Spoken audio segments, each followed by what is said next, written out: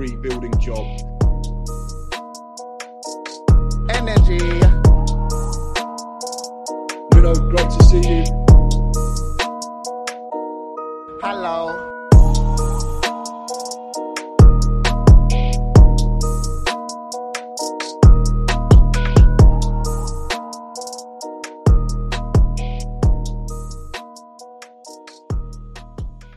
Welcome into the Tottenham Depot. I am your host, Andrew. Follow us at Tottenham Depot. You can follow me at A Stedka. Two games to talk about today in Antonio Conte's debut for Spurs as they draw 0-0 away to Everton and then got the win on Thursday in the Europa Conference League. We are going to dive into both of those matches and much more about the start of the Conte era at Spurs. And I've got two of my favorites here to do it with me. First, we'll go out to Scott up in Seattle at DSM Spurs. Scott, what's going on, my friend? Not much, man. Just good old Sunday. Spurs played. Gonna get some Chipotle. Play some FIFA. Great day ahead. Chipotle, not a sponsor of the Tottenham Depot, but they are more than welcome to jump on if they would like to. Indeed, they are. We've also got Todd. Welcome. We've also got Todd with us at TC_show on Twitter. What's going on, my friend? What's up, gentlemen?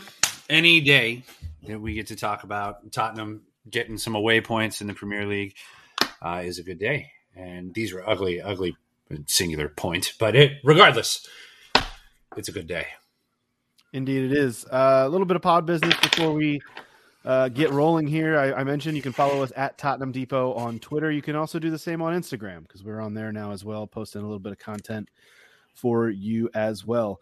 Gentlemen, Antonio Conte is off and running at Spurs, 2 games under the belt, and it's been the same starting 11 in each. Let's start there because I think we all kind of wondered when Conte came in, you know, who was going to be his first choice 11. And I don't know that this 11 that we've seen in these first 2 matches is going to be the same 11 we see after the international break, but it's what we have to start on. So obviously Hugo Lloris in goal, and then 3 center backs, Christian Romero, Eric Dyer, and Ben Davis on the left. And then the wing backs, Emerson and Reguilon, I think fairly expected. Højbjerg and Skip in that midfield, and then a front 3 of Lucas Kane and Son. We're going to get a lot into formation talk and personnel and all those kinds of things today. But Scott, your first impression on Antonio Conte's choice 11 to start off in his reign at Tottenham? Yeah, I mean, I expected what we got. Same lineup as Thursday. I think the biggest thing I've been trying to figure out is if he's going to use a 3-5-2 or a 3-4-3, and he went with that 3-4-3 again today. I wasn't terribly surprised.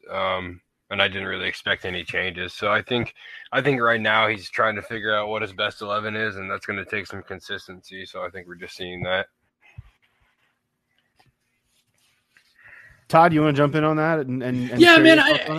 I mean, he's playing the best players that he has available at his disposal at the current moment in time in terms of the system that he can roll out there for 2 games to get him to the international break to where he can do the meticulous planning that he's going to do to start to orchestrate things the way that he wants to. I mean, we all know that Antonio Conte is the type of guy that will work tirelessly to win one match.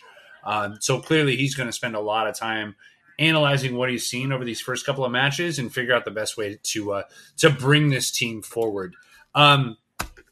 I don't know. Other than that, man, I mean, we'll come on to it, Andrew, but it's just we're saying that it's a 3-4-3, but the way that I watched this match, it looked like a 3-5-2 a lot of the day with Moura dropping back to play that cam role.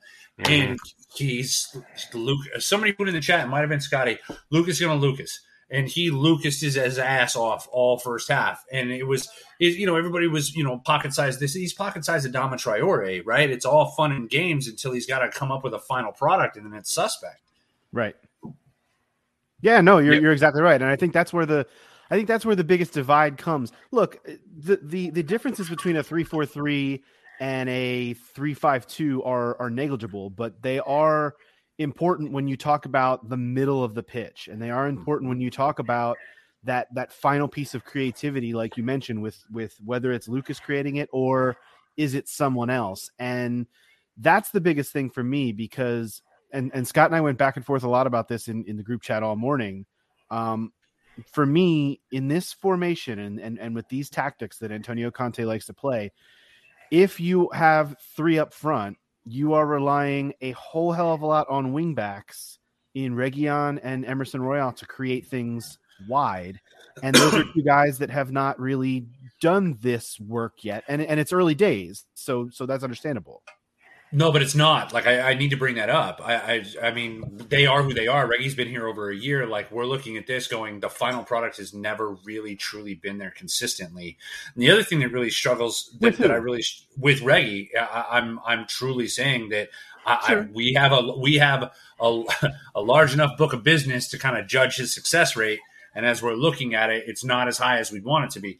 The other thing about Reggie that I'm really struggling with is his inability to show the finishing that he showed at Sevilla. Like, it's something where when we're seeing him come to that back post on that Harry Kane chance, now granted it's hard to kind of like keep that ball down. Shuban mentioned that you probably got to go studs in and hope for the best. And Andrew, you're a better finisher than most of the guys on this pod right now. So, I mean, you probably weigh in on that better than we can. But what I would say is that there's been several opportunities to where you were hoping for more at the back post from Reggie, and he just hasn't delivered. It's certainly no Marcus Alonso, which that play was designed for today.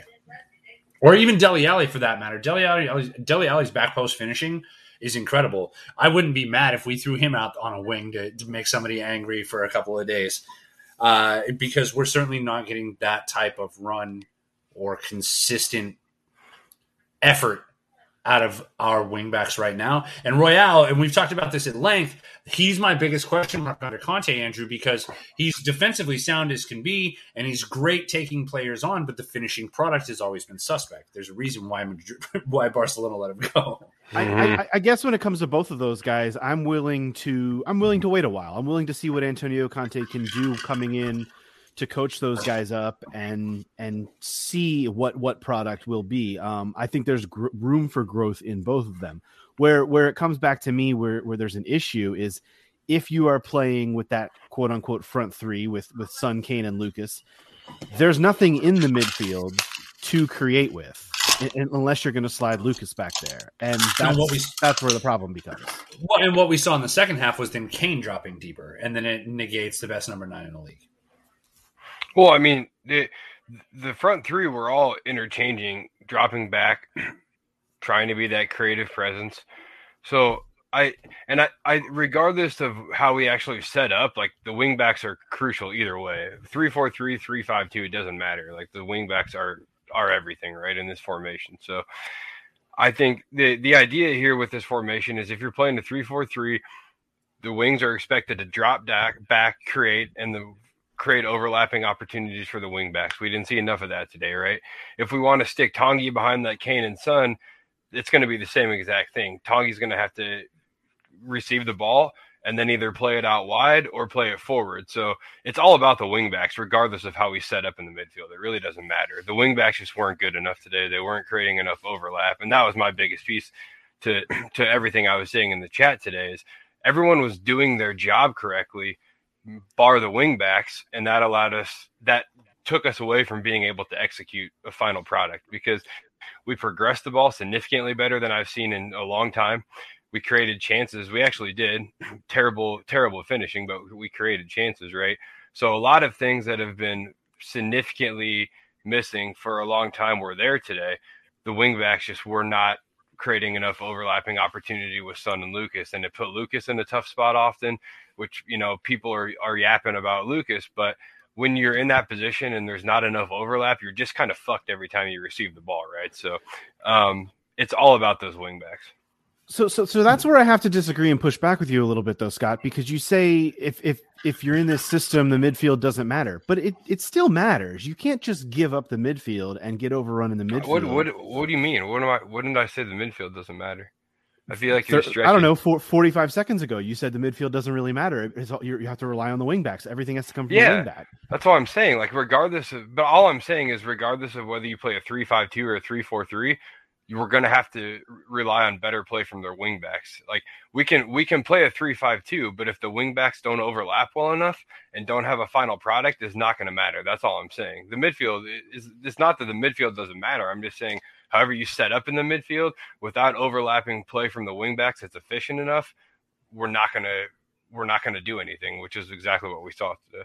That's fair, but if you at least put a more creative midfielder on the pitch, you give more of an outlet for other than Lucas. Lucas Moura is not that guy. He's just not set out. He's not a central attacking midfielder. He's better at running down the wing and doing those kinds of things.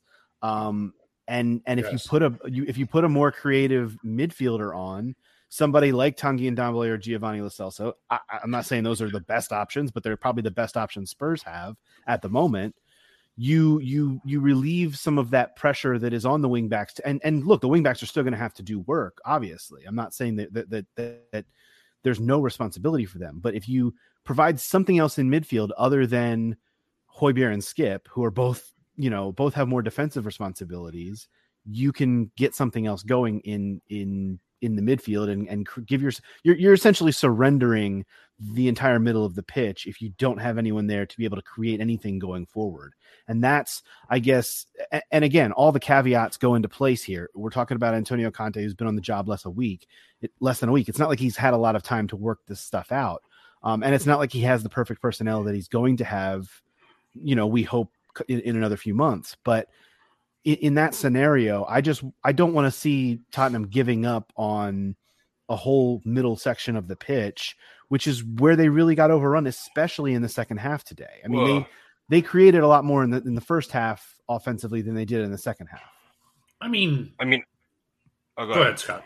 No, go ahead. I was just gonna say, I think I do agree with you 100% that Tanguy sitting behind the strikers is going to be more effective than what we saw today. But I also don't think that it's the midfield job to relieve pressure on the wingbacks. It's the wingbacks' job to relieve pressure on the midfield, right? And they work synonymously though. They do, but the way this formation's set up, you're going to want your creative midfielder to relieve pressure for the wingbacks much more so than the opposite. And why I think Tanguy is going to be so good in this position, and what you're going to hear me say at some point today is we just need to play a 3-2 with Tanguy tucked in behind Kane and Son, because that person that Tanguy will say is supposed to sit in the pocket, receive the ball, hold the ball, distribute the ball. And what Lucas is going to do is receive the ball and look to drive the ball rather than holding the ball up and looking to play it out wide to the flanks. Now, the flanks weren't good enough today anyways. They weren't giving him any of those opportunities to do so, but Lucas's instinct is always going to be to drive forward. Tanguy will receive the ball, he'll hold the ball, he'll spin out of pressure, and he'll find these fullbacks in theory, or these wingbacks rather, wide open to create opportunities. So I think we're just going to have to work through it, but night and day better from a ball progressing standpoint, without question. And we just got a lot of kinks to work out right now. I mean, I guess that's fair. I agree with the Tanguy piece. I think that's the missing link here. I don't think Lucas Moura is long for this side in terms of a Conte system going forward. But the other piece that I think that can't be overlooked here, and it's something, Andrew, that I know that we're going to come on to maybe now, is that we really struggled going from defense to attack. Yep. I felt that there were, a few far more than I wanted to see Romero long balls that went wanting out to Son on the flank. Even Højbjerg had a few that were going in that direction. The timing was off. The ball was misweighted. We struggled. I feel like Højbjerg and Skip are essentially playing the same position. And we've talked about this at length previously, but what we're really missing is someone to, I don't want to call it a direct box-to-box midfielder, but someone to be able to legitimately take it from defense to attack. Now, we've been linked with a few folks, and we're going to come on to that later. But to your point earlier, Andrew, Tanguy and Gio Lo Celso has not been good enough in a Tottenham shirt for me to want to see him stick around. I don't disagree with you. I don't disagree with you at all. He proved that again today. Literally, I put in the chat like the heaviest touch in Argentinian history. Like, yeah, it's so bad. Mm-hmm. Well, and the funny thing is, he also had probably Spurs' best chance when he rang the post late in the match, which is hilarious because you're right. He was not good and has not been good for a while. He and Tanguy Ndombele have been linked a lot, not only because they came in at the same time, but because they both are midfielders and they're both, but they're very, very different players. And you're right. Yeah. I think for this system specifically, when you're talking about that ball progressor, that guy that can link defense to attack, I do think Tanguy Ndombele has that in his toolbox. And will he work hard enough to stay in Conte's side? And that is the question. That remains the big issue, that needs to be discussed for the long term. And but I think you're right. That is the problem that I've had. You guys or Scott mentioned, and Dakota in our group chat was mentioning this too. That the ball progression was better today. I don't know, man. Certainly in the first half it looked a little better, and on Thursday it looked a little better. In the second half today, I think we got our ass beat by an Everton side that was very out of form and not very good. And we can come on to the penalty shout if you want to talk the VAR review, which was not a penalty, but it was close to being a penalty. Like, Spurs got a little fortunate today to not drop all 3 points and at least get a point there. I mean, that was not a very good Everton team whatsoever. And they kind of, especially in that final 45 minutes, they kind of, I don't know. I feel like they beat Spurs' ass, frankly. You're on mute. You're on mute, Todd. You say that, but we had the Reguilon chance and the Lo Celso chance in the second half, and I can't really speak to, other than a penalty shout, I can't really speak to a legitimate chance that they had in the second half. I'm looking at this going, you're not wrong. We did get overrun in the midfield in the second half. That's kind of my biggest issue, is especially when they get tired. Skip and Højbjerg have a tendency to sit back and hang out next to Eric Dyer and chat a little bit. That's just kind of their nature. And when you have both players doing that at the same point in time, that's always a safe space for a CDM to catch a breather. But when you got both of those dudes doing that instinctively, it kind of leaves your attack in a little bit of disarray. So I have to say this, and I don't want to, but I have to. There's way more in common with Everton for Spurs than anybody really wants to talk about. I don't even think that's a controversial statement, Todd. Well, good. I'm glad we're on the same page, because Jesus, it was like the Spider-Man meme for a large portion of that game. I think that's been the case for many, many years. Well, it's just we're toothless. And so outside of the fact that Spurs have kind of, like, in the past 5 years, Spurs have had more upward trajectory for a brief period of time there under Mauricio Pochettino, like, as a whole. Well, we have better players. Also, there's not a single person on their roster that you would compare with Son or Kane. Or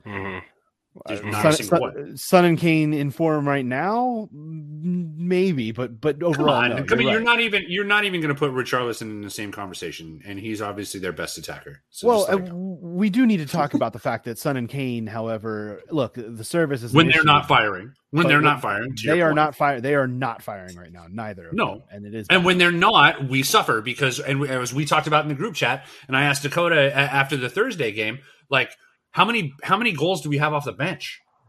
If they're not coming from Kane, Lucas, or Son, I mean, I think Højbjerg's got 2 goals on the. Højbjerg has 1 or 2, and I think Tanguy has 1 or 2.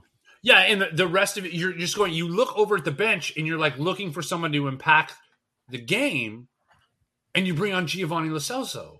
Right. Fuck. That's not great. You're right. Well, it's just we don't have like. This is what I think of. If you remember a few years ago, where we played Chelsea in the FA Cup semifinal, and he didn't start Hazard or Conte, and you look over at the bench or over at the touchline, it's 65 minutes, and we're pressing, and we've knocked on the door a couple of times, and Eden Hazard and N'Golo Conte are standing on the touchline, and you're just like, fuck, we have no answer to that.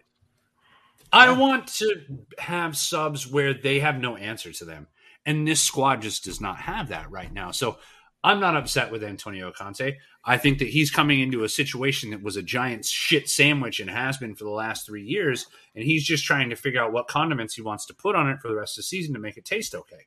Well, and that's exactly why I say things were progressively better today, and they were, and it wasn't great, but they were progressively better today, and namely because we had a fucking plan.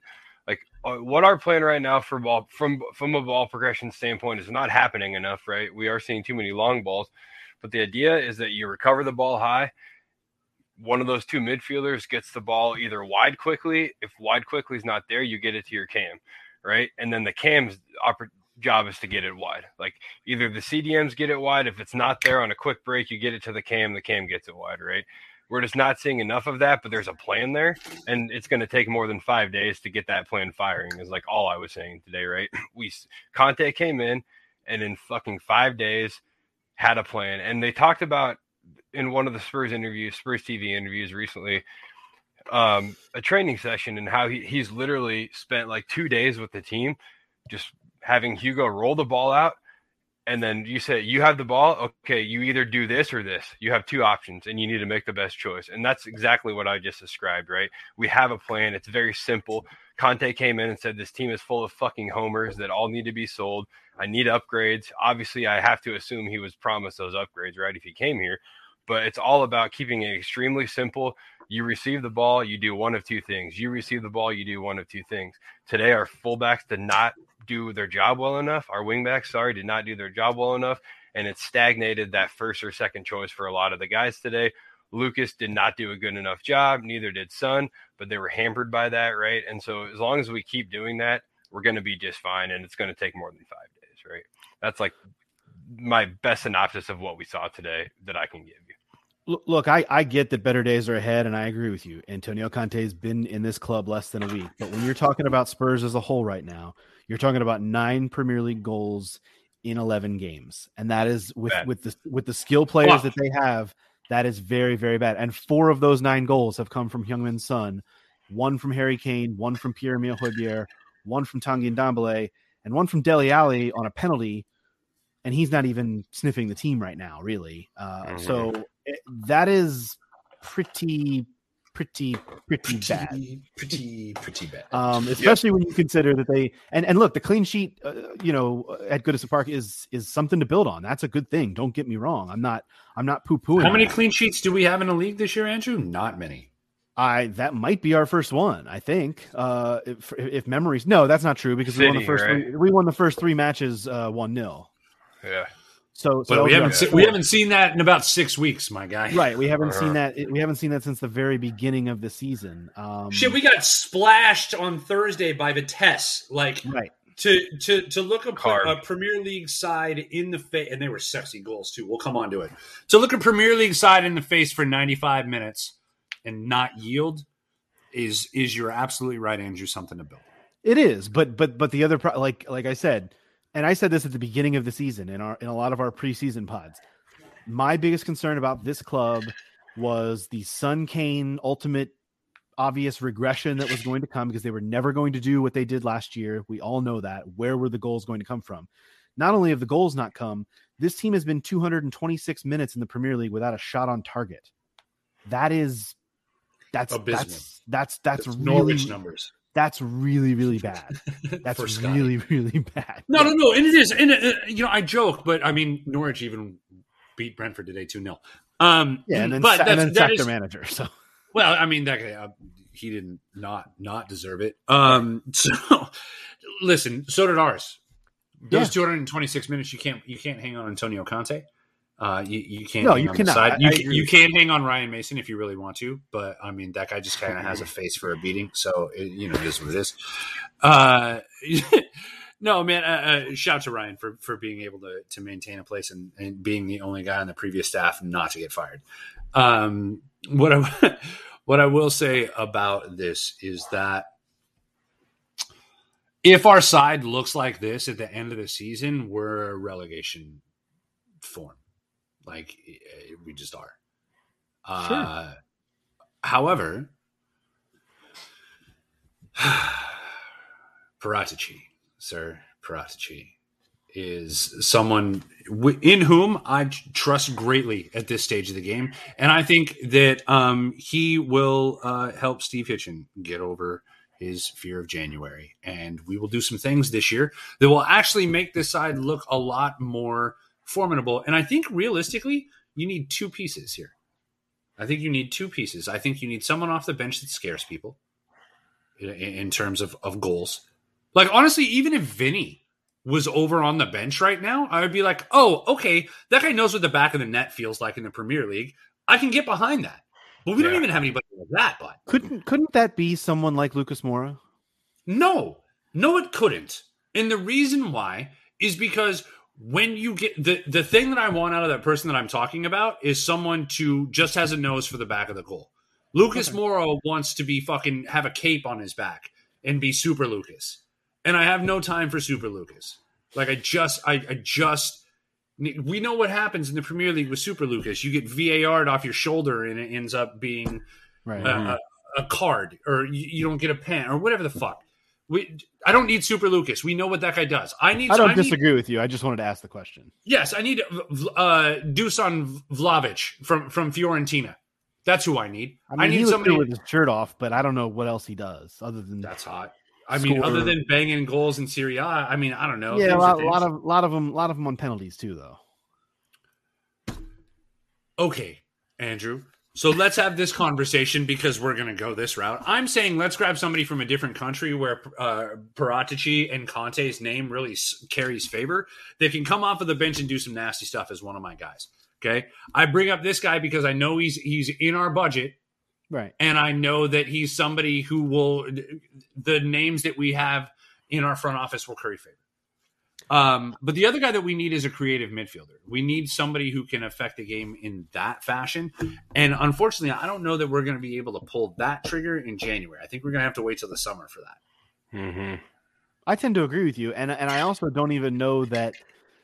It sounds like you're talking about more of a striker rather than. I need someone. Well, I need a cam, which I think that's the summer. I think we can get a striker, and I think we can get like a. I'm not saying we can get Casilla because I think we can get him in the like a pre-contract for the summer or whatever because he's on a free. But like Casilla from AC Milan. But I mean, I realistically we need somebody that we can bring on the bench with some fucking teeth, Andrew. We don't have one. I don't fully disagree with you. I also don't know that that's going to be a priority in January either. I think the biggest priority for this team in January is going to be to honestly to ensure that they have enough center backs that they want to be able to play this system with, because I'm not sure that they do right now. How many windows do I have to pretend like I can get excited about a center back being our prime signing? Until we get enough of them to play three center backs. I mean, I guess you're trotting Ben Davies' happy ass out there and trying to get me excited about it, even though he probably had the best day out of all three of those center backs. He probably did. He did. Right. I mean, we're realistically looking at a side where we're asking Eric Dyer to play the top center back and not get beat behind. And it's like, fuck, have you ever watched Eric Dyer play football? Of course that guy's going to get beat behind. And it happened 3 times today. But if this team's going to continue to not have someone to progress the ball through the middle of the field, they're going to need to play defense. I mean, how is Joe Rodon going to play worse than Eric Dyer? How do you not move Cudi Romero in there? Like, how is fucking Jaffa Tanganga gonna play worse than Eric Dyer if you move Cudi to the middle? Then Cudi doesn't get that card, and you don't see Cudi running forward, trying to overlap because Royale isn't, to Scott's point. Yeah. And you're going. I literally looked at that. I was like, "What in the fuck are you doing?" Mm-hmm. And I have no problems with my center backs getting forward, Andrew, but it's like, yeah, that's not his job in that moment. And we looked out of sync. It sucked. I was not happy. By the way, Christian Romero, 1 yellow card away from a one-match ban, which we know he'll probably pick up in the next match because that's what he does. And Oliver Skipp is now suspended for the next match against Leeds because he picked up his 5th yellow today. And, of course, if you go back to Thursday, Cudi Romero will be suspended for the next Europa Conference League match because he picked up that red card. So, and it was another suspect yellow card for Ollie Skipp. By the way, 3 of those 5 yellow cards for Ollie Skipp are absolute fucking suspect. And if you go back and look at them on review, you would be like, "That's a joke." Oh no, the yellow he picked up today was fully deserved. It was fully earned. It was a tactical foul late in the match. trying to stop. You're the right. breakaway. You're right. It was. I'll give you that. I remember the breakaway, but he did get ball first. I mean, you call it what it is. It was tactical, but Yeah, it was. It was for sure. Guys, I guess where do you want to go next from here? I mean, you talked a little bit about the transfer stuff. I guess the other thing would be, what is is this the preferred 11? Is this a Oliver Skip, Pierre-Emile Højbjerg midfield, or are things going to change after the international break? Because at this point, I don't know. Like I know we saw this 11 from the first two matches with Conte, but is he going to be able to take the break and figure something new out going forward? yes, because that's what he does. If you remember, he switched, and I'm sorry, Scott, to jump in on you there, but if you remember, he lost his first game in charge in Chelsea, and he went to a back three, and they never looked back. He started in a back four at Chelsea. He went to a back three after his first loss, and it was a game changer. They won the league. It was literally a league changing move. Conte obsesses when it comes to his squad, and he will sort this out. We have some players on this team. Yes, we need to make some changes. Yes, we needed a few. There are a few glaring holes in this squad, Andrew. But I think in terms of a way to conjure wins in the Premier League, I think we're an international window away from a different Tottenham. Yeah, I think the only changes you're going to see until we make any signings, I do think you'll see Romero shift to that central center back position eventually. I think Dyer's there now out of familiarity, and Cootie will bet in and be a great option there. I don't know if that means Dyer slides to the right, or if you see a Rodon or a Tanganga, right? Because I think we can upgrade our center backs? For sure. Do I think it's like a Dyer situation? I don't. I mean, I think Ben Davis' best position on the field is left center back, right? I think eventually Tanganga can be a fantastic right center back, right? So I think that we're okay there. I would much rather see us invest, to Todd's point, in an attacking midfielder. So really the only changes I would expect are to see Tanguy maybe start a little bit more, as he continues to win the manager over, and a Lucas dropped or something like that. But Skip is the most important piece. You can't play this formation without Skip. We don't have anyone else to do it. I would actually, this is going to be harsh, and Todd won't like it, and I know I said PEH would be a huge benefactor of Conte's, but I think we can upgrade PEH, in this formation. And I think to Todd's point about Kessié, I think that might be who we have our eyes on to do that. He is a very good box-to-box midfielder and has ties to Paratici, and is coming up on a free. So I think I think that's probably our biggest immediate upgrade if we're not going to go buy a Cam. But ultimately, I don't think you see any changes until we bring some folks in other than a Tanguy for a Lucas.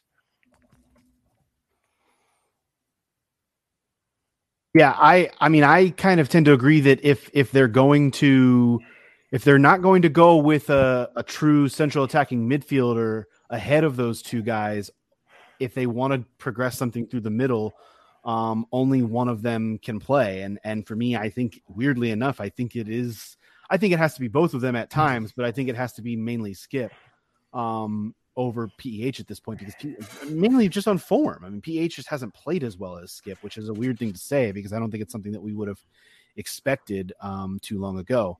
Want to welcome in Shuban, who's joined us in the pod studio. Shuban, what's your take on this? We've been talking about the preferred 11 and Conte's first two 11s that we've seen that were the same. What different can be done after the international break? I think a world of difference. He hasn't got games. He has time to look at his squad. It's a lot harder because a lot of his squad are internationals. So therefore, he'll have a limited amount. That will benefit some players over others. That's just the way things are. You've seen, I think, if you guys don't remember, Eric Dyer many years ago actually asked to stay back rather than be called up for, I think, U21's duty.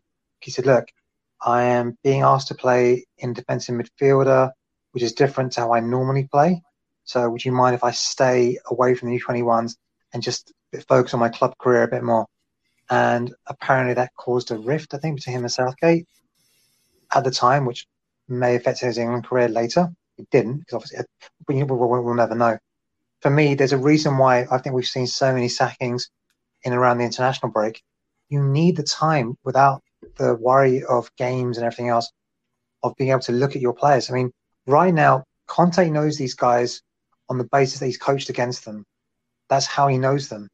Whether it be Romero, so obviously he would have coached against him when he was at Inter, or basically what Son and all the other players that are still at Tottenham, and he would have coached against us when he was at Chelsea. And I think maybe Lucas might have joined us. I think Lucas might have joined us for 6 months or something. So he wouldn't have really known Lucas, and Lucas wasn't paying for that much at the time. For me, I think he'll make some changes. I think he'll look at, okay, then I can go with a 3-4-3, or I can drop, say, one of the strikers and add an extra midfielder. What will that give me? For me personally, I don't remember who his setup was. I think it was Hazard, Costa, and I think it was either Willian and Pedro, or Pedro on the other side. So obviously, look, Hazard, I think he wasn't player of the season that year, but he's definitely a contender. He was just that good that season. Costa scored a bang of goals. Fabregas was his passer in midfield. And the reason Fabregas was his passer in midfield is you had Kante, who could do the work of 3 players. That's why you had, and I think Matic was there as well. I think, if memory serves, Matic was there as well. So you had Matic and Kante, and so, or either or, and they could fill the void, and they could allow Fabregas to do what he did best. So he still figured things out. I personally, I mean, I don't know. I mean, I don't want to say, because big ill of the Viking while my while TC's there, but I think personally, I would like the fact that, you know what, if I'm Skippy and I'm thinking, oh my God, if I don't put in a shift in, I better put a shift in. Otherwise, the player who's been really highly rated can take my place, and that's what you want in competition. If I'm Sonny, I'm thinking, do you know what, if I don't put a shift in, Lucas or Stevie B can take my place. If I'm Gio or Tongi, I'm thinking, I better put a shift in if I'm in there, because if I don't, I know that I look on the bench, someone can take my place. The only person that is kind of, I suppose, not immune, I guess, but is probably Reggie, because we have no quick left wing back, because Sessegnon is permanently at casualty. Or yeah, what's the story there? I mean, to see Doherty come on as left wing back, I got an LOL out of Andrew by saying it couldn't be worse than how he played at right back. But to see him come on at left wing back really kind of lets you know exactly how bare the cupboard is on that side. What's the story with Sessegnon? Do we know? Well, I think I did see him play against Chelsea reserves at the Lamex. This was, I think, then he got injured again. But I think one of the things we talk about the 3-4-3, we talk about Conte and everything else, but what we forget is he transformed Victor Moses, who was basically a very middling player, didn't really feature that much under Jose, never really featured that much under any of the managers, but he made him an integral part, because without Moses as the right wing back, none of that worked. So I think what we need is coaching. So there will be players that are going to be asked. I mean, if you look at, say, he's not one of my favourite players, but I say Ashley Young. Ashley Young went from being a second striker to being a left winger to being a left wing back for England. And that's how he got into the World Cup, on the basis of the fact that basically at the time, Southgate didn't trust Luke Shaw. There was either Danny Rose or it was Ashley Young, because he couldn't trust Luke Shaw at the time. And Conte turned him into a Serie A winner last year. Yeah. So that's the thing. I think for me personally, you've got to look at, Conte has got, I think, was it 5 coaches or something stupid, 3 fitness coaches. So I think, I don't know what our running stats are. I'm not a stats guy. I think that's Dakota's kind of thing. But I'd be interested to see what the stats are for this game compared to what we've been for pre-Conte. If that makes any sense? Sure. And I think that would be interesting to see how we can do that, because I think obviously the shots on goal is an issue. And wouldn't be surprised. I mean, this is a guy that basically said to Costa, I'm replacing you with Alvaro Morata. You're off. That's it. Now, maybe not the best way of dealing with people, but I'm not saying he'll do that to Harry Kane. But Harry Kane has been, for the last 7-8 years, he's been the prodigal son, and rightly so. He's earned his status. But here's the thing: if you stop being that, you get dropped. Dele Alli was a wonderkin for 3 years, an absolute wonderkin. And then 18-19, he started to fall off, and he's not really regained that status. And guess what? We've had 4 different managers, and they, for whatever reason, aren't playing him. You have to. I've always said, and I still stand by this now. What made Pochettino's best signing wasn't actually in 2015. Wasn't Sonny. It wasn't Trippier. It wasn't Dele Alli or whoever. I think was it Kevin, the German guy. Kevin Wimmer. Kevin Wimmer. I personally thought it wasn't that. I think the best tactical move was to be in Adebayor. The best thing David Moyes has done is to get rid of Jack Wilshere. Because you know what? I'm not wasting my energy with you because you can't give me what I need consistently. So who do we have to get rid of, Shoops? Well, Conte is the godfather. I'm sure there's some kind of mafioso themes that we're going to be going on right now. Right. So, I think we should ask Luca Brasi who's going to be sleeping with the fishes or something. I don't know. but I'm just saying is that you have to be able to. One of the strengths, I think Todd, you spoke about this. I think when we sold Toby and we got rid of Lamella, I can't remember exactly what you said, but you said, look, you have to be ruthless and say, do you know what? Thank you for your time. I think your exact words were, thank you for your time. Please kindly fuck off. I think those were your words. I don't remember, but or get fucked somewhere along the lines. You're absolutely correct. It was that sentiment, though. We really appreciate the effort. Thank you for your service. Get fucked. Kindly get fucked, of course. But I mean, you're absolutely right, man. If you look at the most successful teams in any sport across the world, and what it boils down to is knowing when to get rid of players and doing it in a timely fashion when you've gotten the most out of them. Because ultimately, as much as we hate to look about this, ultimately these players are commodities as Daniel Levy is looking at them. They have a number over the top of their head. And if they're not producing at the level of that number, then you're getting an inverse return on that player. You got to move them forward. And the problem is that we have too many players on our squad that are giving us inverse returns, and we haven't been able to move them on. So you're absolutely right, Shuban. When it comes to moving on cats like Toby and binning off Sissoko for $3 million to Watford and getting rid of Lamella, which how is he doing, by the way? Have we regressed to standard Lamella? Is he injured and kind of featuring here and there for them? Do we know? I watch Sevilla games hoping that he's going to start. He's always on the subs bench. But but like I said, obviously D knows Sevilla pretty well, but yeah. I think ultimately players end up moving on. And I think I've always said Alex Ferguson is the best manager I've ever saw, because if you look at the players he got rid of, apart from the one that he had to sell because they offered him stupid amount of money, Cristiano Ronaldo, none of those players really did that well once they left him. I know David Beckham won the league title with Real Madrid, but he had it wasn't exactly showering glory when he was those 4 years he was at Real Madrid. Jaap Stam, I think he did. I think he did Maidan all right at Milan. Same with Van Nistelrooy. Alex Ferguson, the first thing he did was, McGrath, your knees are no good. You're too much of a drinker. I'm moving you on. Strachan, you're too old. I'm moving you on. And that's what he did. He was ruthless. Even Roy Keane, who he fought tooth and nail to get back in 1990, I think 92 or 93. I think it was 92. Mm-hmm. And he pitched, and that soured his relationship with Dalglish for years. When Roy Keane was getting too big for his boots and saying stuff he shouldn't be doing and not whatever, he had no problem saying, that's it, you're gone. And this is a man that won many titles.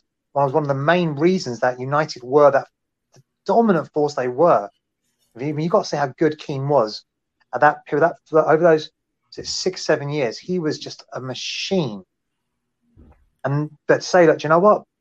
You're not doing it for me. Now, Alex Ferguson got it wrong. He got it wrong many times. He brought in Kleberson, David Bellion, all kinds of crappy players.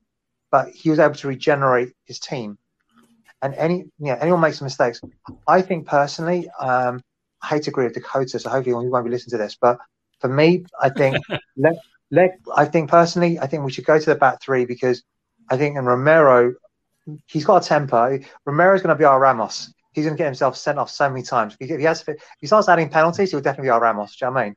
Yeah. But he's the kind of guy that honestly he can be in a room by himself.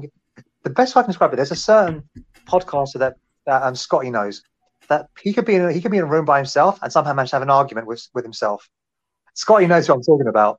Mhm. But Scotty knows what I'm talking about. And Yeah. Romero is that kind of guy. And I love that guy, by the way. I love that Scony, I mean, to bits. But he's that kind of guy. That's what I'm saying. And Romero, we need that. We need a bastard. We need someone who's going to do that. He'll get into a fight. He will probably punch someone. Because that's going to happen. Brazilians, apparently. Shuban, to the point you made earlier about the wingbacks, though, I think that's actually crucial, the coaching point. Like, Conte's been here less than a week. He's going to have the opportunity to actually get his hands on and mold Sergio Reguilon and Emerson Royale. And maybe, who knows, maybe Ryan Sessegnon, if he can ever be healthy and do that long term. And even to an extent, I think Matt Doherty, which is weird to say because I don't really want to see Matt Doherty on the pitch, but maybe Antonio Conte can get something out of that guy. I don't know. Nuno certainly couldn't, which is weird because he got something out of him at Wolves, but for like 5 years, right? But the wingbacks are crucial, and that's Scott's point earlier. You need the wingback becomes the most crucial part of this system, and Conte knows how to coach them, and I'm going to give him the time and the leeway to do that. Or if he feels like these guys that he's starting right now aren't the guys to do it, I'm going to give him the time and the wherewithal to bring in new guys that he thinks and sees fit. However, all of that has to be said, and it has to be brought in with the caveat of you still can't abandon the midfield. You still can't just play Højbjerg and Skip in front of a back three and everybody defends like crazy and hope that Son and Kane produce all your goals, because that's not going to win you games. That's going to maybe on occasion get you a 0-0 draw away to Everton like it did today. But that's not going to have you going out and scoring 2-3 goals a game and winning games and getting 3 points on a regular basis. That's going to take a lot more from a progression standpoint, from an offensive attacking flowing football standpoint than, and you can't just abandon the midfield. I think we saw Juventus when they had I think there was a game. Basically, their whole thing was pass the ball to Ronaldo, and that's it. And it was basically 10 players plus Ronaldo. We've become 9 players plus Son and Kane, and I think we need to become a team of 11 players. So to that end, and I agree. To that end, can we get Cuadrado from Juventus? I was just thinking about him, man. Or Hakimi. Can we get Hakimi? If we could get Cuadrado, funny enough, he's not a wingback by trade, throughout his career, and became a very good one, right? And I think we have guys on our team who have similar qualities to him. As much as saying shit like Bergwijn's our wingback is like super video game, it's also like maybe a possibility. You're right. And a lot of times I would kind of laugh that off, right? And just say, again, this is real life. But I think having somebody who does have some attacking prowess like a Bergwijn is something to consider, because honestly, the second we signed Conte, I said in the chat, my one glaring concern is right wing back. That's it. I think we have left wing back covered. I think we have some work to do there in Reggie and Zess, but right wing back is my concern, because Emerson is a right back. He is not a wing back.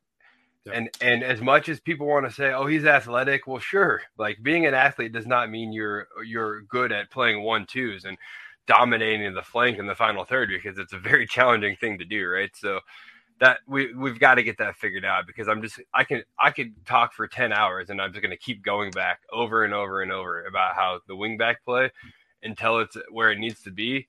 We're not going to be happy enough with what we're seeing. Like, when we say things like we're lobbing the ball up to Kane and hoping for the best, like, you're not wrong, but that's also not exactly what's happening. Like, today there was a plan, right? It's just going to take more than 5 days again. I keep saying that too, right? But I mean it.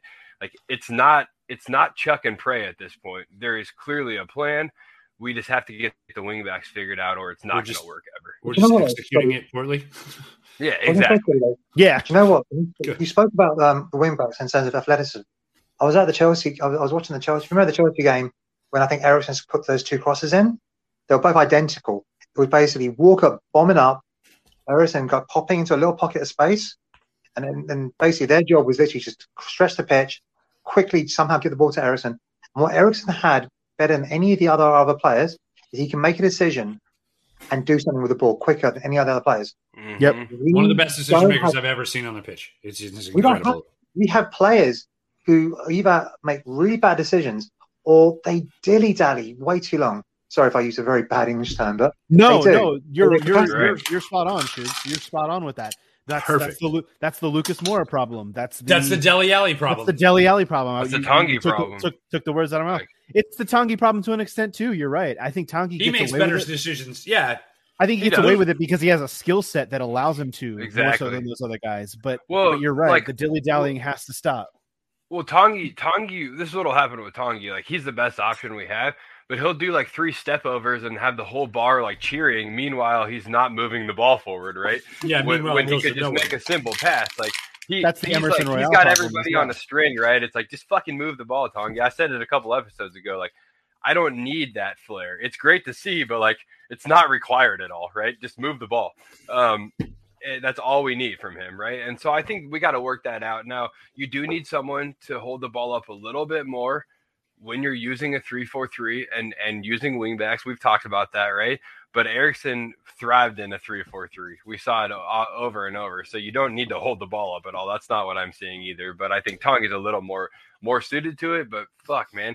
Have we ever done an episode where I didn't say we've never replaced Ericsson, and that's our biggest problem? No, it's because we don't replace like for likes. We didn't replace fucking Kyle Walker. We didn't replace Moussa Dembele. Like, we don't replace like for like. And it's the reason why we don't have a backup striker right now.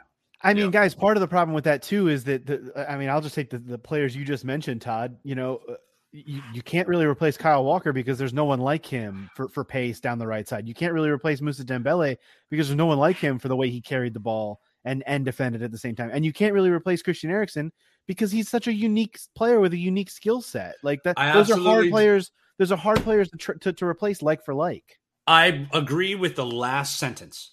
Those are hard players to replace like for like, but I don't agree that you can't really replace them, because you can, because there's players all over the world that are ranked higher than those players at their individual positions.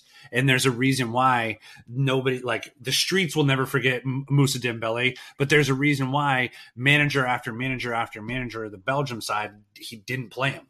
And so, I mean, the thing is that guy came up as a cam. You're right, but you're also talking about a different sport when you're looking at international football. I'm not saying that you're wrong. I'm just saying that there's a reason why he languished at Fulham before he came to us.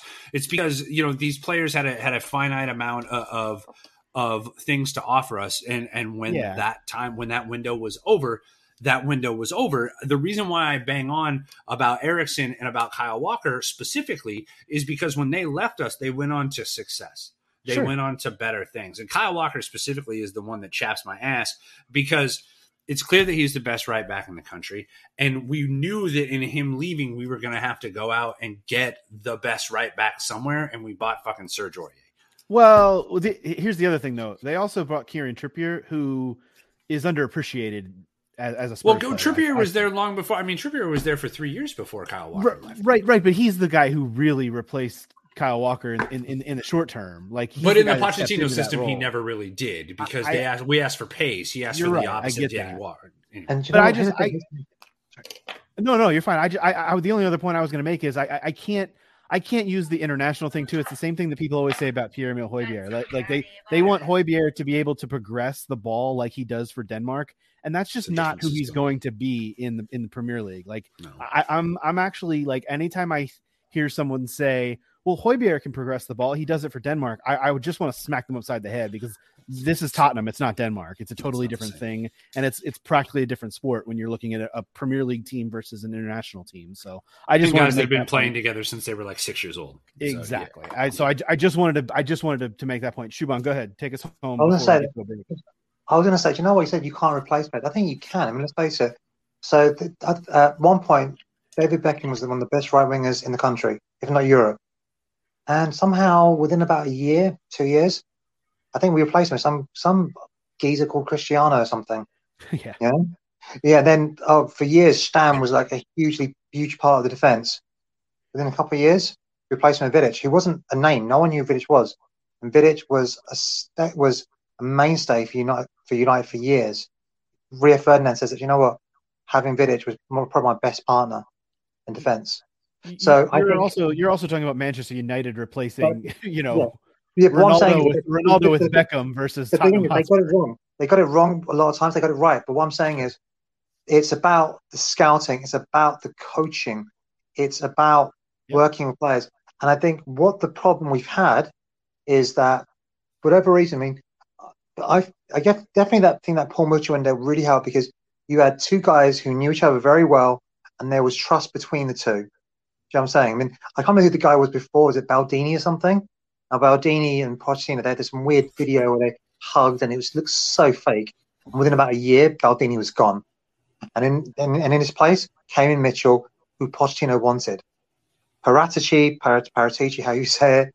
He's worked with Antonio Conte before. Now, it just didn't always work. Conte said, I need this player, I need this player. Otherwise, I can't do one in the Champions League. He left. A year later, Allegri came in and they made the Champions League final. So I'm not saying Conte gets it right either. And it's about making that decision, about getting it right. And it wasn't just, I'm hoping, do you know what? I mean, hopefully Scotty can sort it out, but I'm hoping during the international break, we can get Dave from DM because he'll know a lot more about Conte than we will. And I think it'd be interesting to see what his analysis would be on him. Yeah, so certainly something we can explore. Guys, let's we've gone on and on about the Conte of it all in these first two games, but we haven't really talked a ton about Thursday's match, and we haven't really talked a ton about the Europa Conference League. We're going to take a quick break, and we'll come back and we'll do that right after this. Hey, it's Kaylee Cuoco for Priceline. Ready to go to your happy place for a happy price? Well, why didn't you say so? Just download the Priceline app right now and save up to 60% on hotels. So whether it's Cousin Kevin's Kazoo Concert in Kansas City, go Kevin, or Becky's Bachelorette Bash in Bermuda, you never have to miss a trip ever again. So download the Priceline app today. Your savings are waiting. Go to your happy place for a happy price. Go to your happy price, Priceline. Welcome back into the Tottenham Depot. Thursday saw Spurs see off Vitesse 3-2 at home in the Europa Conference League. And guys, this was a weird match. Spurs were up 3-0 within 30 minutes and gave up 2 before halftime. And then had to kind of hold on for dear life. Christian Romero picked up a stupid second yellow card about 59 minutes in, and then some subs were made and some other shit happened. And then all of a sudden they found themselves up 10-9 by the end of the match and held on. But this result gives Spurs kind of a nice little edge going into the final 2 matches of the group stage to at least qualify for the next round. They are looking good on 7 points through 4 matches, still trailing Rennes by 3 points, but ahead of Vitesse now. And, with Mura up next in the Conference League, who have not won a match, you would think that Spurs can tack on 3 there and maybe get the better of Rennes in the home leg, in the final leg. So what did you guys see from this match on Thursday? Of course, it was much to do, Conte's first match, and a lot going on, but I like this was just it was almost like a cocaine match for me. It was like so much happening, and it was just like inject the Conte cocaine into my veins at this point. It was a very, very weird game to sit down and watch and actually realize that Antonio Conte is at Spurs now, and this is, it's certainly not what he wanted to see. It was a little bizarre, but Todd, what was your main takeaway from Thursday? Well, and like cocaine, it leaves you with a headache and a terrible taste in your mouth the next day. What I would say is that this fucking trash can competition just is the gift that keeps on giving. Man, it's something where I was really excited that that was Antonio Conte's first game and not today.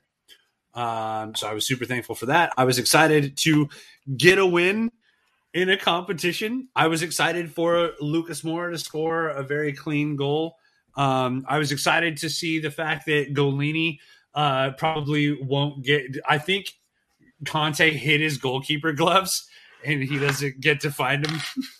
He's gotta go through some sort of escape room style scavenger hunt in order to get his gloves back, because he damn sure isn't going to see the pitch. And actually, you know what? He'll probably see the pitch against Mura, because it wouldn't surprise me if Conte tries to run Ryan Mason out there. I mean, this is in goal, maybe, you don't know. It's one of those things where. I don't know. Mura has been the whipping boy of this competition. It's something where I hope Dane Scarlett. I hope he doesn't go full Nuno, but pretty darn close to Nuno, and like we don't see anybody who played today play on Thursday, sort of thing. Because I don't know. What's up, buddy? Yeah, sorry, not to cut you off, but like we don't even have to go like full Nuno. But like what you're saying, I agree with, right? We can like throw Tanganga at right center back and throw Joe Rodon out there in the middle of the back three, right? And see what those boys can do, because we need to start figuring that out too. So if Sessegnon was healthy, God, it'd be perfect, man, to give him a run at left wing back, right? I think you can maybe try Bergwijn at right wing back if you wanted to. There's a lot we can do against Mura for sure. Yeah, no, I agree. So, in just kind of thinking about Vitesse, like, and just kind of where this sits in the competition, like as you mentioned on a previous podcast, like the only benefit in this competition is finishing first in your group. So, unless we think that Vitesse is going to pick some points off of Rennes, like this game is just kind of whatever for us, and that's just kind of where we're at this stage of the game. Yeah, the real test then comes in the return leg for Rennes. When they come back, and Spurs would have them on goal difference as long as nothing crazy happens. They would just need to go in and win that final game against Rennes to pass them. And you're right. For those who don't know, there is a big difference between finishing first and second in your group. Both advance, but if you finish in first, you actually bypass a qualification round. If you finish second, you have to face a team that drops from the Europa League in the first knockout round. So kind of an important deal to finish first in your group in the Conference League rather than second. It's not just be satisfied in qualifying. Because you don't want to have to face a better competition, dropping from the Europa League and an extra round. More importantly, an extra round in Europe. Yeah, no doubt. And I think one thing that's awesome about this, the whole Conte bid for this competition, is if I'm Rennes manager, I'm looking at us under Nuno and firmly believing I can go and win this group, right? But now you got to go play an Antonio Conte side, and that changes everything, right? So just the mental aspect of what Conte being our manager does to our opponent, be it this stupid fucking tournament or the Premier League, right, is a real thing.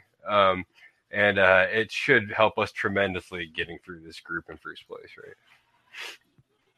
Yeah, you would think so. Shuban, what are your thoughts on this Conference League, where it stands right now, and kind of what happened on Thursday? Like I said, it was kind of the cocaine cockerel, if you will, from what I saw. There was a lot of excitement when Conte was coming. I mean, you saw the Italian flags. A friend of mine who owns the pie and mash shop, he made a meatball marinara pie in honor of Conte becoming our new manager. That's how crazy it got. That sounds delicious. It does sound delicious. I don't know. I haven't tasted it yet, so I'll let you know. But for me, I think if you want to say what is Spurs, you saw basically Spurs warts and all. Do you know what I mean?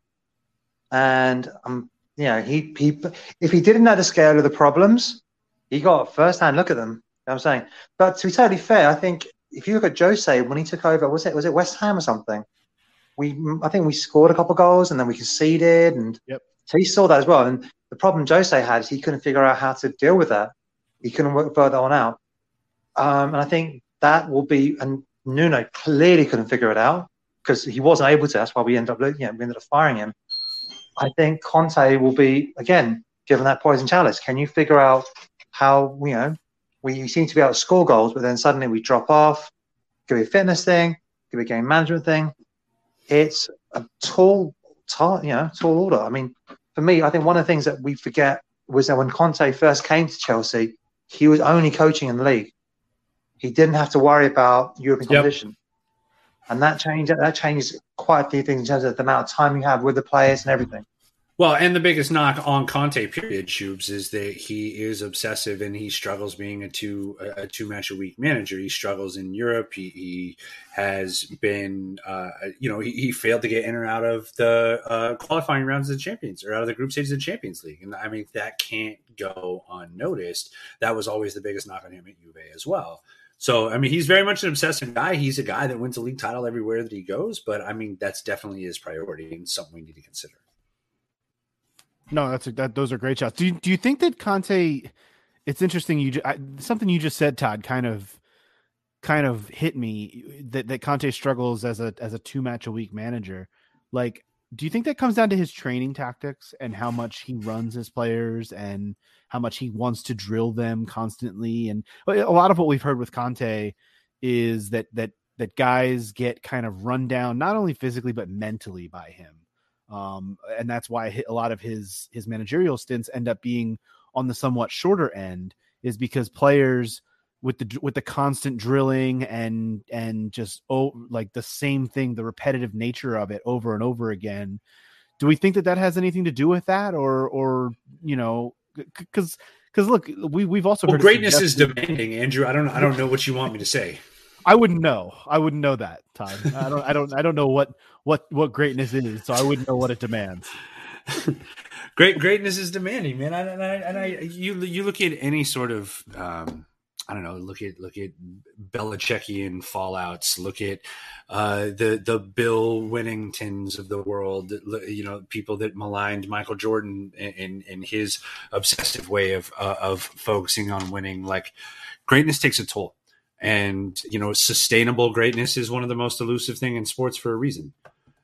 Being able to balance a good time with kicking ass every week is a struggle. And I don't know how you build that I look at Antonio Conte in, like, if you told me that man could unhinge his jaw and eat people whole, I would be like, yeah, I fucking completely believe that. Like, the guy is an absolute predator in everything that he does. Like, and so to ask, like, does that wear on folks? Well, fuck yeah, that wears on folks. I don't know how you could expect it to be any different anywhere that he goes. The other good thing, though, is if he was going to unhinge his jaw, we would know that he would at least look good doing it, because those suits are just impeccable. Listen, if you've time in Italy, and Shuban, I'm pretty sure you can back me up on this. You understand that even the busboy or the barista that is going to take your order is absolutely on the side a Dolce & Gabbana model. It's ridiculous. Everyone is well coiffed in Italy. It blows my mind. So Antonio Conte wearing some of the cleanest suits in the Premier League, standing next to Rafa Benitez, who looks like a goddamn Monopoly piece. It was ridiculous today. I was waiting for Benitez to pull out his pocket watch. It was fantastic across the board.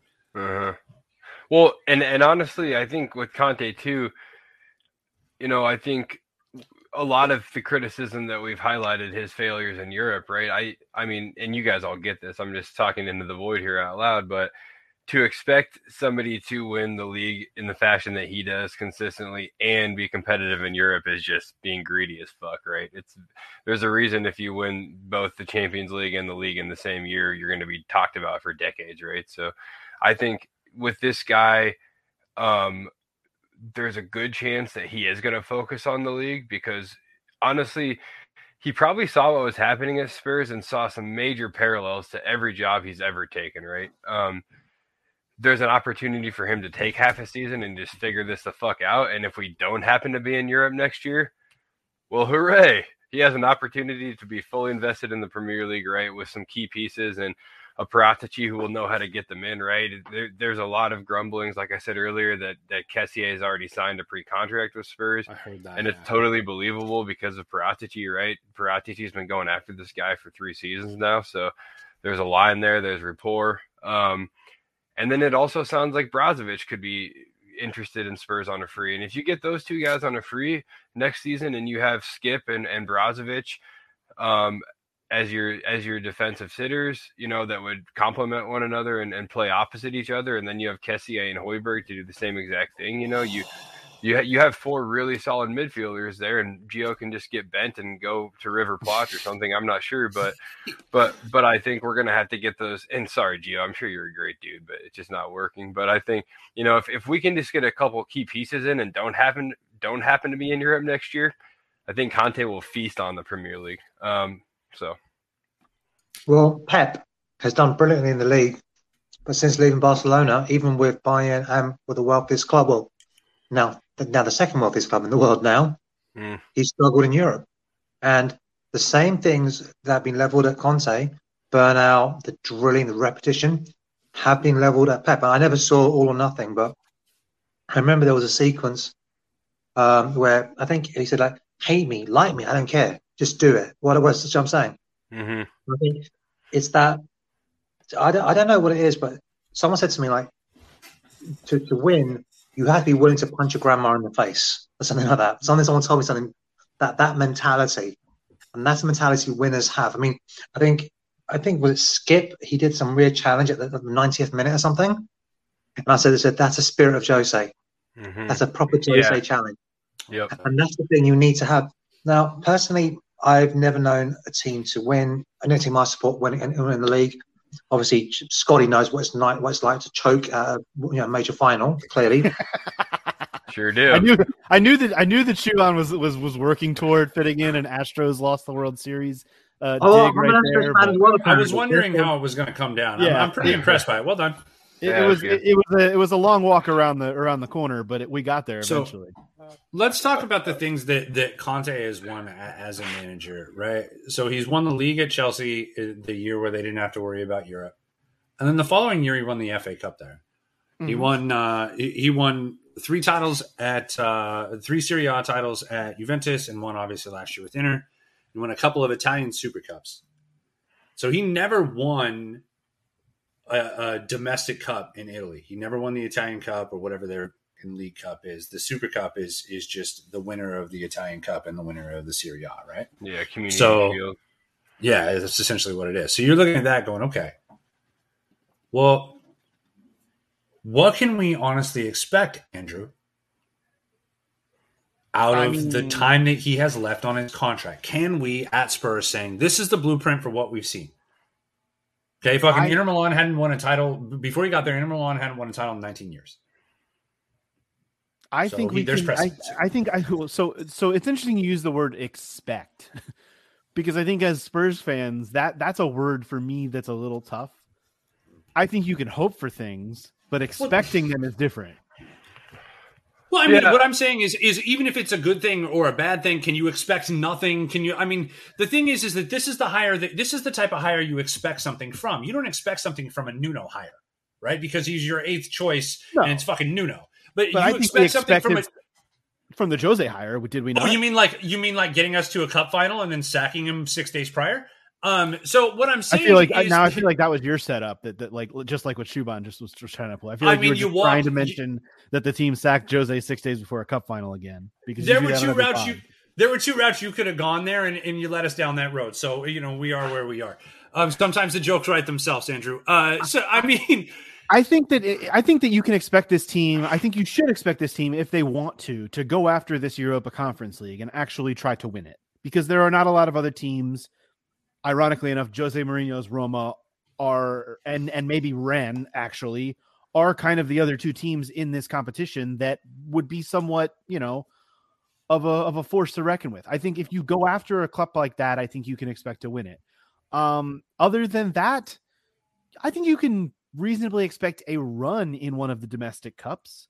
We're at quarterfinals of the League Cup already, no? Yeah, already in the quarterfinals of the League Cup. You're right. And I think you can reasonably expect like I said, a run. I'm not saying you can expect definitively that he's going to win one of those this year because they're such, they're one-offs. There's a randomness to those games that but I think it's reasonable to expect a run at least in one or both of those cups. Now, for me, the biggest thing is always Premier League positioning. And I think with the way that the Premier League looks this season, I think you can expect them to still compete for Europe, despite the fact that we've reached yet another international break. 11 matches into what's this, the third fucking international break that we were facing here, 11 matches into the season, but we've reached yet another international break. Spurs sit 9th in the table on 16 points, level on points with Wolves, a point back of United and Brighton, which is kind of wild for as bad as it's been for United that they're a point back. They are, I'm going to say it, 4 points back of Arsenal right now, who have found themselves on quite a little bit of form. And then you have the Chelsea, Man City, Liverpool, and ironically enough, after what they did today, West Ham of it all to kind of deal with. So I don't think that they are in that top 4 chase right now, but I do think it's reasonable to expect them to chase for 5th and 6th and, be in that competition for the rest of the season. I think that's very fair. Scotty, I want to hear what you have to say on this. But I agree from the jump, Andrew, top 6 in a trophy is what I said. And I think that's legitimate. And but are you okay with that trophy being the trash can that is the Europa Conference League? Because I think that's the one they have a better chance to win, even though they've already progressed to the quarters of the League Cup. Well, you say that, but I would argue this. Traveling, we don't know what's going to happen in the knockout rounds of this competition. Traveling to Kazakhstan in February could really fuck things up for a lot of folks, right? You don't know what that experience is going to be like. They need to travel to give a fuckistan if they want to actually win it. These are facts. Honestly. I mean, we also have they need to give a fuck about it. You're probably right about the fact that that's probably the competition we have the best chance of winning. I mean, at least from an odds perspective, we do have wet spam in the quarters of the League Cup. Anyway, if I'm not mistaken, right? So it's not they beat Liverpool today. It's not a fun draw. No, it's not a fun draw at all. So I mean, I can't necessarily say that we have the teeth necessary to compete in that competition at the time being, because there's a lot of heavy hitters still left in there. And I don't want to denigrate Conte's success at Inter, but he was coaching against a Juve team managed by Pirlo, who was basically his first managerial gig. It was more a case of Inter losing it than Inter was a Juventus losing it rather than Inter winning it. It's like Alan Shearer will tell everyone, "Yeah, I won the league title." You won the league title. He only won the league title because Eric Cantona started to kick a guy in the face at Crystal Palace. That's the only reason he's won the league title. If it wasn't for Eric Cantona not being in that team, they wouldn't have. If he was in that team, he would have won the league that year. That's how good he was. So, for me personally, I'd like to watch him all the way. But you know what? It's like West Ham. I remember there's a meme going around where Martin Noble saying, "Oh, we've got some good chairmen in here, and they're gonna try and get us in the Champions League," and everyone laughed at him because it was laughable. And they tried. They got into the London Stadium, and they went about it completely wrong for God knows how many years. And West Ham were a laughingstock. And they made a lot of decisions wrong. But I think West Ham also proved positive that if you get a lot of decisions right and then things can work out for you. Personally, I think appointing Conte over Nuno, whether was it instead of whenever, yes, that's a right decision. Doing it so late is a wrong decision. But I've always said, it's not the mistake that you make, it's what you do next that counts. So I think there were mistakes today by our players. Now, Conte could be like, "Oh, I'm going to scream at them or whatever," or he can work with them or whatever. The mistakes that are made is what happens next. January will be interesting because we know about we can bring this player, that player in. Newcastle can outbid us. They can say, "Do you know what? Come on loan to us. We will pay you double what Spurs are offering you." That could easily happen. Financial fair play doesn't exist in the Premier League, and I'm sure that play for Eddie Howe though. Do you know what? Here's the thing. I remember people being offered stupid wages to go to pay for Mark Hughes. Back in 2008, Kaká said, "No, I'm not going to pay for Mark Hughes. Who the hell is Mark Hughes?" But there are people that are willing to take enough money. Robinho clearly had no idea even when Manchester even was, but he turned up on the doorstep. Didn't work out, but ultimately, there are people that will go for the money, and that's the thing. We can look to January and say, "We'll get this player and that player in." If I'm Kessie, and I'm going to think, "Oh, I'm going to spend," do you know what? I'm going to say to Milan, "Do you know what? These guys got so much money. To buy me out on 6 months contract, I'll go to Newcastle for 6 months and earn a buckload of money." Same for Brozovic. I'd do the same thing as well. So we look to January as this is going to save us. This is going to be the window that save us. I don't think it will. I think Right now, it's about Conte doing the best he can with those players. And you know what? Yes, we might do well in the League Cup, but we might end up getting Man United, Man City, or Liverpool. Right. And hopefully, you won't get City because they're not in it anymore. Well, not so Liverpool or who else? Chelsea's in still. That's actually where I was going to go next. Yeah, but yeah. Yeah. No, you're right about that. And I think that expectation though, Shuban, is spot on too, because I think a lot of people think, oh well, Conte's here, Spurs are going to splash the cash, and I think Conte's here to coach the players that are here. I do think there will be additions, but I think it's also important to remember that Tottenham are going to want Conte to actually coach these players as well and try to get something out of them, try to get something more than the last couple of managers have. And I think that's a really crucial thing to kind of have. You talk about expectations and those kinds of things. Todd mentioned earlier, what do you expect? I don't know what I expect, but I do expect Conte to come in and coach players like Reguilon and Royale and turn them into what he wants as a wingback and decide whether or not he can. If he doesn't think he can, that's a whole other conversation. But you know, it's about coaching. It's not about just going out and buying all the time. But you're right. That League Cup, who knows at this point? I mean, the you know, you've got Arsenal on form right now. These matches aren't until December, so it's a little silly to look at them now. But you've got Brentford, Chelsea, Arsenal plays Sunderland, and Liverpool plays Leicester in the other three quarters. So, but you have to worry about getting back by West Ham, who are really good right now too. And that's kind of where I sit, is worry about that match. And worry about, you know, kind of the other things in front of you before you even think about that, which is it feels like it's far away, is all I'm saying. And last season, everyone was about how good Leicester are. Leicester. Brendan Rodgers, this. Aren't they like 12th or something? They're not doing that brilliantly. I don't know how well they're doing. So it can go on nine. They're actually, they are 12th. But the funny thing is, they're 12th. They're 1 point worse than Spurs. So, like, we're still so early in the season and everyone's so bunched up which is why it's also ridiculous that we're, like I said, at another international break and talking about this, but it is where we are. But for Spurs specifically, they don't play for another 2 weeks because of that break, and it's against Leeds, and they have that Leeds match, then the Mura match on the Thursday, then turn around and face Burnley, which we all know what a trip to turf. We've already had one of those this season. In the cup, we all know what a trip to Turf Moor is like, and then they face Brentford, Brentford aren't really. I mean, Brentford are 14th, but they're not really fucking around. They're not a walkover. I mean, hey, listen, you paint this how you want to paint this. This is a favorable part of our season. It is. Okay? It is. You're right. I mean, we need to say that because this is a place where we should pick up points. You're right, and Norwich is not long after that. You're right. And that's why we brought Conte in when we did, and to some degree, I'm sure, right?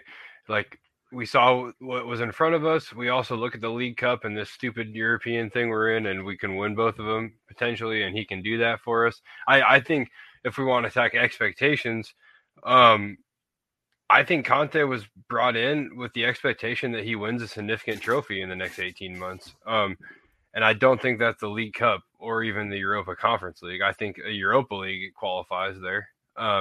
And that's why I think maybe we are putting a little more value in this European Conference League thing, because we might not get top six, right?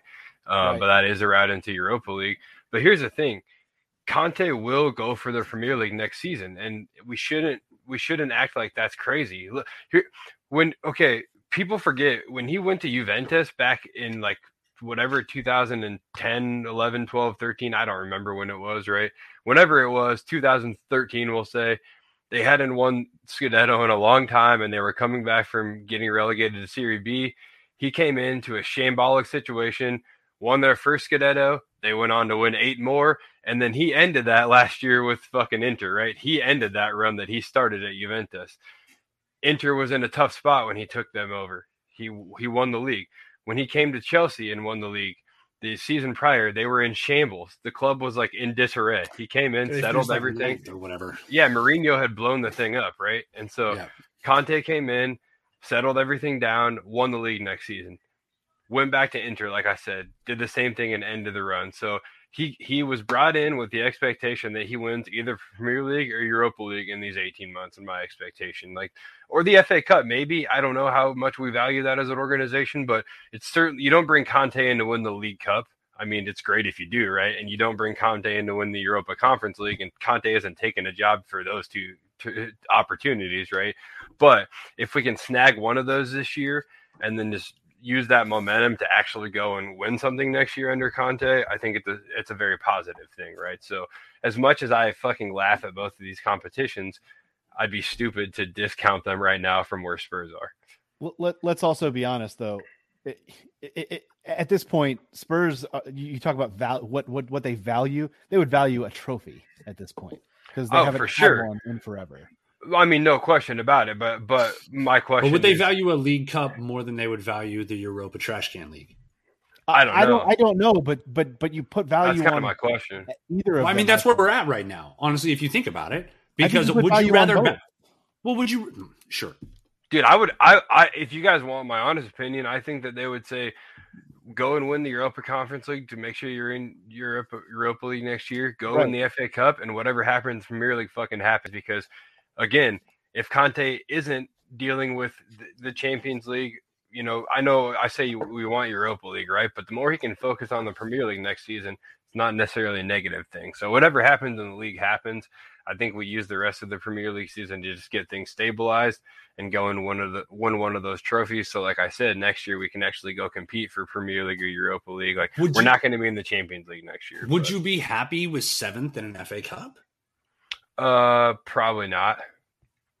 This season? I would be happy. I would be happy. Yes. This season? This season? Yeah. Fuck yeah. Yes. But I really want us to be in Europe next season. And I don't want to be in Europe. We just sacked the manager, Todd. We just sacked a manager that we hired who was our 7th choice. If they go win the Premier League Manager of the Month like 2 months ago. Okay. and I was the Premier League Manager on FIFA of the month too. This is true. Listen, the point is well taken. I'm just saying, we're in a European competition right now. We're in the quarterfinals of another competition. What I'm saying is both of those competitions fall away. We do shit in those. We get 7th overall in the league. And we win an FA Cup, which we haven't won in, God, when was the last time? 91? 91, 30 years. 91. Yeah, 91. Yeah, fuck yeah, that's a successful season.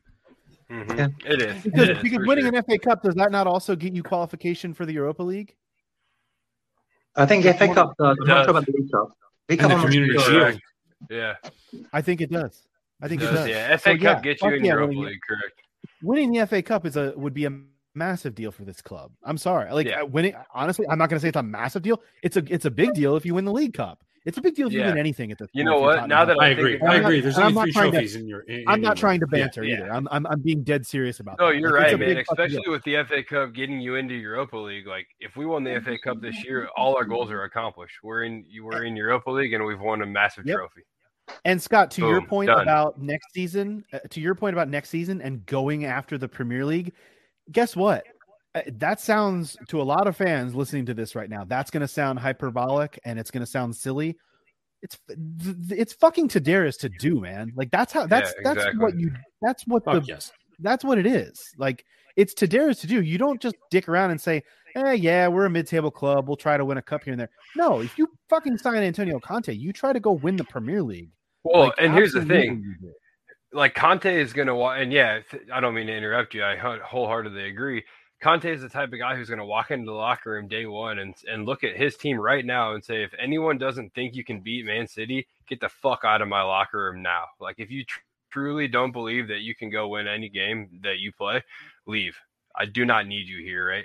And that's exactly what is going to be so important to whatever happens next year if something crazy were to happen under him, right? Because I do think he's going to get a war chest, and I know it's a stupid term, right? But it just tends to be used, and everyone knows what I mean by that. He would not have come here if not. We all have seen every job he's ever been in blow up because he didn't get what he wanted from the board, right? Paratici knows how to handle this guy. There's a reason he wasn't interested 3 months ago. We said, oh shit. I said a couple episodes ago, Levy knows this next decision could be very, very, very, pivotal for whatever happens for him going forward. I think he threw all his eggs in the Conte basket because he really didn't have another choice, right? So I do expect some good things to happen in the market. Now, keep in mind, we're going to have to pay $68 million for Cuti Romero, right? That's going to cost money that we haven't spent yet. If we don't sign him permanently, we're fucking the stupidest team in the world, right? At this point, we need that guy. Well, we'll see, man. We'll see if he turns into a guy who's just going to be out there getting booked every week. I don't know. I mean, he's always going to be that guy, I think. But okay, well, we'll see how much discipline he can learn. Yeah, and don't get me wrong. I understand what you're saying, and it's easy for me to just brush it off. It's very important, and Conte is going to be instrumental towards getting something like that figured out. But Conte was in the league last year. Cuti Romero was the Serie A Defender of the Year. Conte pays attention to those things, right? He understands how good this guy is, so he'll get it worked out. But my point is, we're going to have money to spend, but we're not going to have as much money to spend as we'd like to think we are because of the way the market works these days. And so and Daniel Levy's our chairman. Yeah, exactly. So we're gonna, signing these two guys on a free that we have aligned to, especially Kessié. I mean, you take him over Brozovic all day, right? So if we can sign one of those guys on a free and potentially sort one of our major issues out there without paying a transfer fee, go get a center back and go get an. Can we please buy a fucking striker, Scotty? Can we please buy a striker, please? We need to sign Vlahovic. I really think we are, especially based on the fact that we have Conte. I do think him next to a Kane is ideal for a Conte front two, right? You also have Sonny to mix in there. Sonny can play in more of a creative space, I think, if you give him the opportunity to do that. So we need to sign Vlahovic too, but I just firmly believe that we're going to go and make some moves in the market. There's no way Conte comes if we're not. Andrew, I know you're skeptical right now, buddy, but Vlahovic, 12 Serie A games, 8 goals, 1 assist, 1 Italian Cup game, 2 goals. So how many of those goals are on penalties, Todd? Come on. I'm asking the question. Well, I haven't got to that page in fucking Transfer Market yet, dude. I think it's about half of them. Okay. Fucking bang him in, baby. I'm pretty sure it's about half of them. But guess what? You're pretty sure he's got. You're saying that of his 10 goals, 5 of them are P's? I think I read something to that effect about a week ago. Things may have changed a little bit, but I think that's about accurate. Well, he's got 3 goals in his last 2 games. So, but guess what? If he's going to play better than Harry Kane, which isn't hard to do right now, I'm all for it because Harry Kane has sucked. Harry Kane, man. And that's something that really. So the best ball of the day was from Kane across to Reggie. Tis true. Harry Kane did have that one chance. That one chance. But still, it's been 226 minutes since Spurs have had a shot on goal in the Premier League, and that is what I think needs to improve. Guys, this has been a supersized edition of the Tottenham Depot. We have gone long, and that's good because we're going into international break where we'll come back next week and not have a lot to talk about, so we'll be able to rehash a lot of this stuff and sort it out in a much more a much more deft way, hopefully, and we will work on the Antonio Conte era and talking about it in more ways than one. This has been a joy and it's been fun, and I have thoroughly enjoyed it. You can follow Shuban at The Real Shuban on Twitter. You can follow Todd at TC_Kasho. Follow Scott at DSM Spurs. Follow me at Astedka. And follow the podcast at Tottenham Depot on both Twitter and Instagram. We love to get the feedback. Follow us on all those spots. Subscribe to the podcast on your app of choice. Also leave us a rating and review. And know that we are not all Americans yelling, Shuban is not American. That is important to note. Even though, and his voice is pretty soft. That's true. Some people do think, however, that we are just all a bunch of Americans yelling at cloud, which to some extent we are at times, which is fine. They're not always wrong. No, not always wrong, guys. We'll be back next week for an international break edition of the Tottenham Depot. Until then, as always, come on, you Spurs. Thank you so much for stopping by the Tottenham Depot. Thanks to Scott Bird for our intro music, as well as the tunes you are hearing right now. Thanks to Dakota Booth for our artwork. Thank you as well to our spouses who put up with our obsession with this football club and for all that they do. And thanks to you, the listener, who really makes this happen. Supporters make this club and you, the listener, are what make this podcast possible. Be sure to follow us on Twitter at Tottenham Depot, and as always, come on, you Spurs.